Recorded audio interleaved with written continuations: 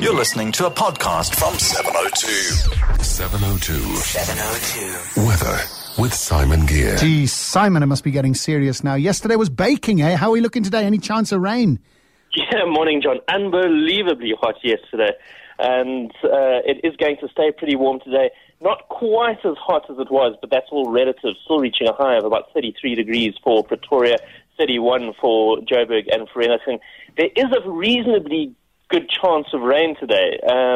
Sort of isolated to scattered showers around Gauteng. Probably not too much is going to fall, about 5 mils. But look, we really do hold thumbs for it. Chance of rain, in fact, all the way through this week. The best chance of showers probably Saturday. And all around us, those temperatures well into the mid-30s at all our neighbouring provinces as well. So it must be getting incredibly serious for the dam levels. Now that it's a new month, I think we'll check those sometime in the coming days. If you're on your way down to Cape Town, it's going to be pretty warm down there as well. Temperatures beginning to climb sort of up at around about the 27-degree mark.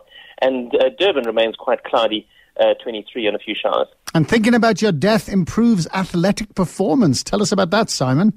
I've spoken about some weird science on this show, John, but this probably about takes the cake.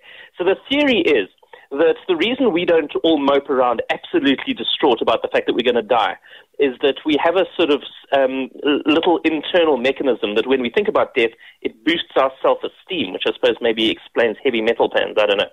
So the theory was that, well, if they then get athletes to think about death, it should boost their self-esteem and then improve their athletic performance. So they got a bunch of basketball players together, and some of them they asked to fill out forms about, what do you think of death? What do you think is going to happen after you die and so on. Others just filled out forms about what they thought about basketball.